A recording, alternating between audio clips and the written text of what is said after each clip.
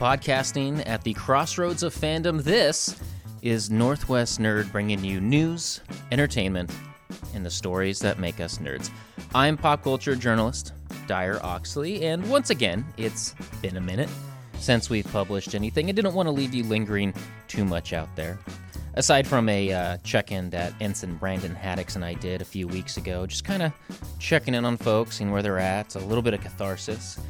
This time, though, I am reaching back into the archives at the Northwest Nerd offices here. And by offices, I mean the bar table in the corner of my apartment. I'm reaching back into the archives here, and I'm pulling out some of my favorite nerd stories that I've done in the past. And yes, it is October, so that means I'm going to pull out all of the ghost stories that we have done over the years, from Port Gamble down to Portland, Seattle, and we're going to start with that one I just mentioned, Port Gamble. It's when Nick Jarin and I and his girlfriend Rosen, we all went out to Port Gamble, right at the northern stretch of Kitsap County. I used to report out in that area, and I knew that the town had kind of advertised itself as a bit of a haunted location. It has some ghost hunters there and some events that are around it. You can take a ghost tour at night there, and for a town that has an old New Englandy look, it fits. It's just very on brand. I remember when we first kind of hatched the idea for doing a ghost story on Northwest Nerd. I mean, this was early on when Nick and I were starting this podcast. We were concentrating on nerd stuff, geek culture, pop culture. And I had come up with this idea that, hey, it's a lot of ghost stories, supernatural, in the pop culture that we all consume. Why not try to go into our own backyard? And I knew that Port Gamble had kind of marketed itself as a haunted town. You can go there and take a ghost tour. So after doing some checking, I got put in touch with a guy named Pete Orbea. He leads some of those ghost tours out there. And I ended up running into the next room. Nick and I were working at the same radio station at the time, and we were separated by a wall. So he was a room over for me. I ran around the corner, and I just kind of threw this all out there. I was like, hey, you and me, we go out to Kitsap, spend the day out there. We do one of these ghost tours, kind of laid out the whole thing, and it would just be really, what do we find when we go out there? Maybe we find something, maybe we don't. Maybe we're skeptics, maybe we get won over. Who knows? And that started the very first ghost story on Northwest Nerd. What happened is what you are about to hear. A trip out to Port Gamble, a town that touts itself as being one of the most haunted corners of Washington State. And yes, something weird did happen while we were out there. I'll let you find out as we take a journey to the haunted town of Port Gamble.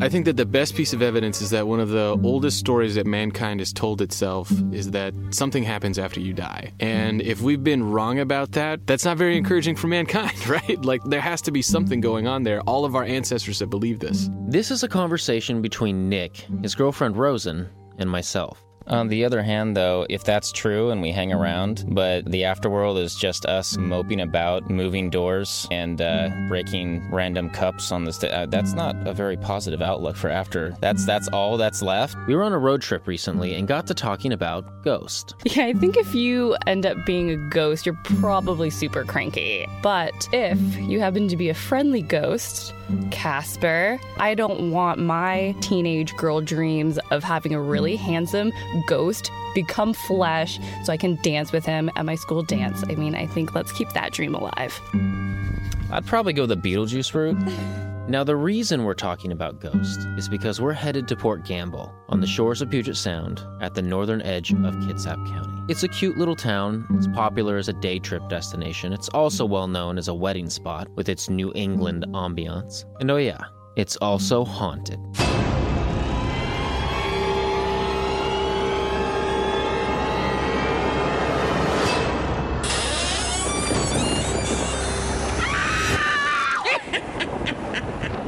Okay, so that might be a little over the top. What goes on in Port Gamble is far from the Hollywood hauntings you see on the screen. It's more of an ongoing paranormal investigation. Port Gamble is a town with a lot of stories, and you're going to hear quite a few of them over the next few minutes, including some experiences that we walked away with. Port Gamble was founded as a logging town with a mill in the 1850s. What grew from that mill was a company town with houses and buildings for the workers and some rather nice homes for the higher-ups. The result is a unique corner of the Northwest that looks far more like New England than other towns in the region. They have transom windows and spindled pilasters. The founders of the town, Pope and Talbot, wanted the town to look like Maine, where everybody came from. So the architecture is consistent throughout the town as far as being New England. That's Pete Orbea. He's a local expert on the normal history of Port Gamble and the paranormal. He not only leads ghost tours in town, he's a paranormal investigator. Some of the most common reports in the buildings here is they experience people walking up and down their stairs, but they don't see anybody. So it's a lot of audio. There's a lot of disembodied voices, meaning a voice that you can hear when it happens, versus an EVP, and that's electronic voice phenomena, where you don't hear when somebody says something, but when you go back to review your audio tape, you'll hear a voice. So most often we'll experience hearing things, footsteps, voices, doors opening and closing, or even sounds like furniture being moved around on the floor above you. So to give you an example of the kinds of stuff people hear and the investigations Pete does, here's one such night Pete says he caught a recording of a ghost voice in a place called the Walker Ames house. Now, he gave me the audio of the voice, and I've mixed it into his story. But just a heads up, the first clip is a bit hard to hear, but Pete says they're saying, "I'm here." One particular evening, doing a normal investigation with Olympic Peninsula Paranormal Society, while we were downstairs, one of the team members heard a voice. Hello? And it came from the staircase. Then we proceeded upstairs. While we were up there, we were asking, can you tell us who you are? Who are you? Can you give us your name? A girl's voice, a child, I think maybe she's 8 to 10 years old. She answered, a lady, to the question of, who are you? A lady. And we all heard it. And so we said, well, thank you for answering. Can you tell us your name? This little particular girl has never given a name before. Finally, she did, and she said, Annabelle. She said, Annabelle.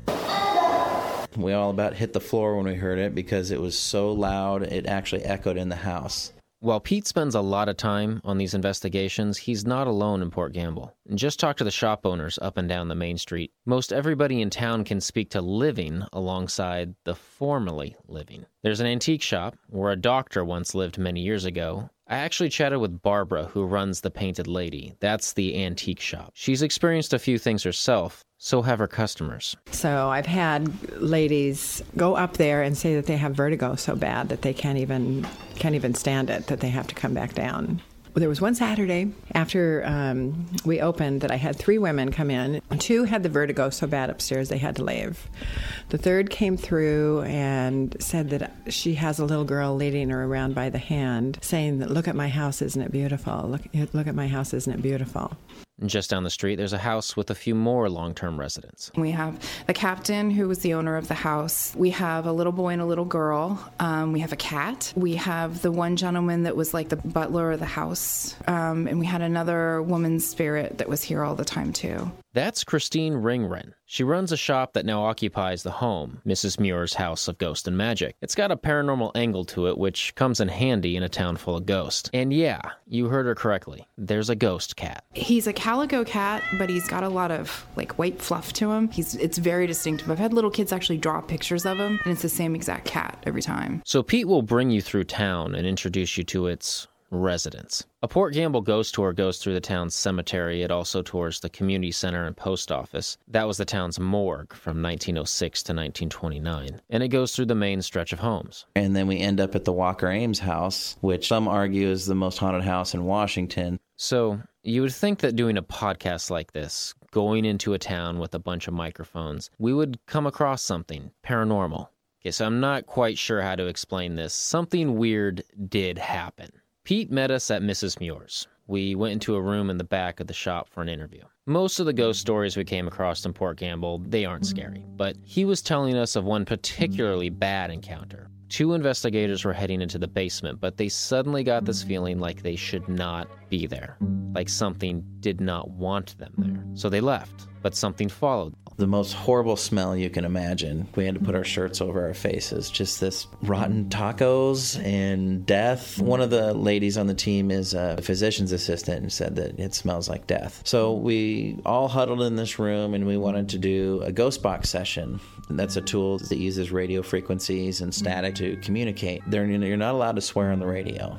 So that's usually a good sign that something is communicating through the radio if you hear swear words. So we started our session, and then the radio started saying, F off, F you, F yourself. And one of the team members stood up and said, you need to stop this now. And then it stopped. And we were all kind of getting a little on edge at that point because a smell is usually associated with something really bad that maybe it's not human, like not a human spirit. Then from the room behind us, after the swearing, we started hearing this hacking noise, like someone coughing. Myself, I was ready to just bail out of the room right then. Then one of the team members asked, are you sick? And then we got a yes response through the radio, and then asked, what do you have? Couldn't tell at the time what it said, but going back and listening to the audio, it said blood lung, which is an old term for tuberculosis, which kind of lined up with the hacking noise we.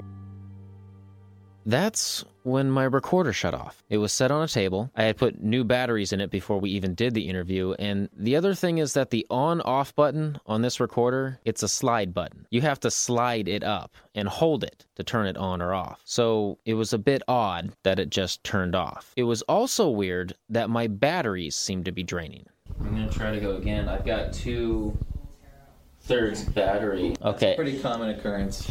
That about batteries draining? Yep. Oh, yeah. Kind of the theory is paranormal entities will use the energy of the batteries to give themselves energy, so they'll drain whatever.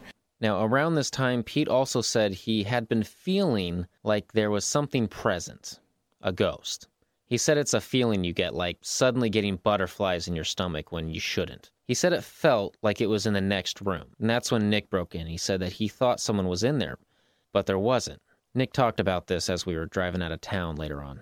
As I was walking into the room where we did the interview with Pete, I was kind of drawn to a closed door right next to the room where we were. I felt like somebody was behind that door, maybe doing some kind of chore or something. It just seemed like an employee's area or something. I wasn't sure what was behind that door. And then Pete mentioned that he felt like there was some sort of presence in the room that I had been drawn to a little bit beforehand. He explained that sometimes there's a butler who used to live there that they call the kind sir. That changed the way that I was feeling about the entire experience. We checked the room. It was empty. I got some power back in my recorder, and we started where we left off, about the ghost with blood lung. And then kind of after that, it started swearing at us again, and one of the team members just stood up, stomped her foot and said, you need to leave now. And then it seemed to left because the smell went away immediately, and then you could just feel the room just lighten up. There was kind of a heavy feeling to it, and it just kind of just went away all of a sudden.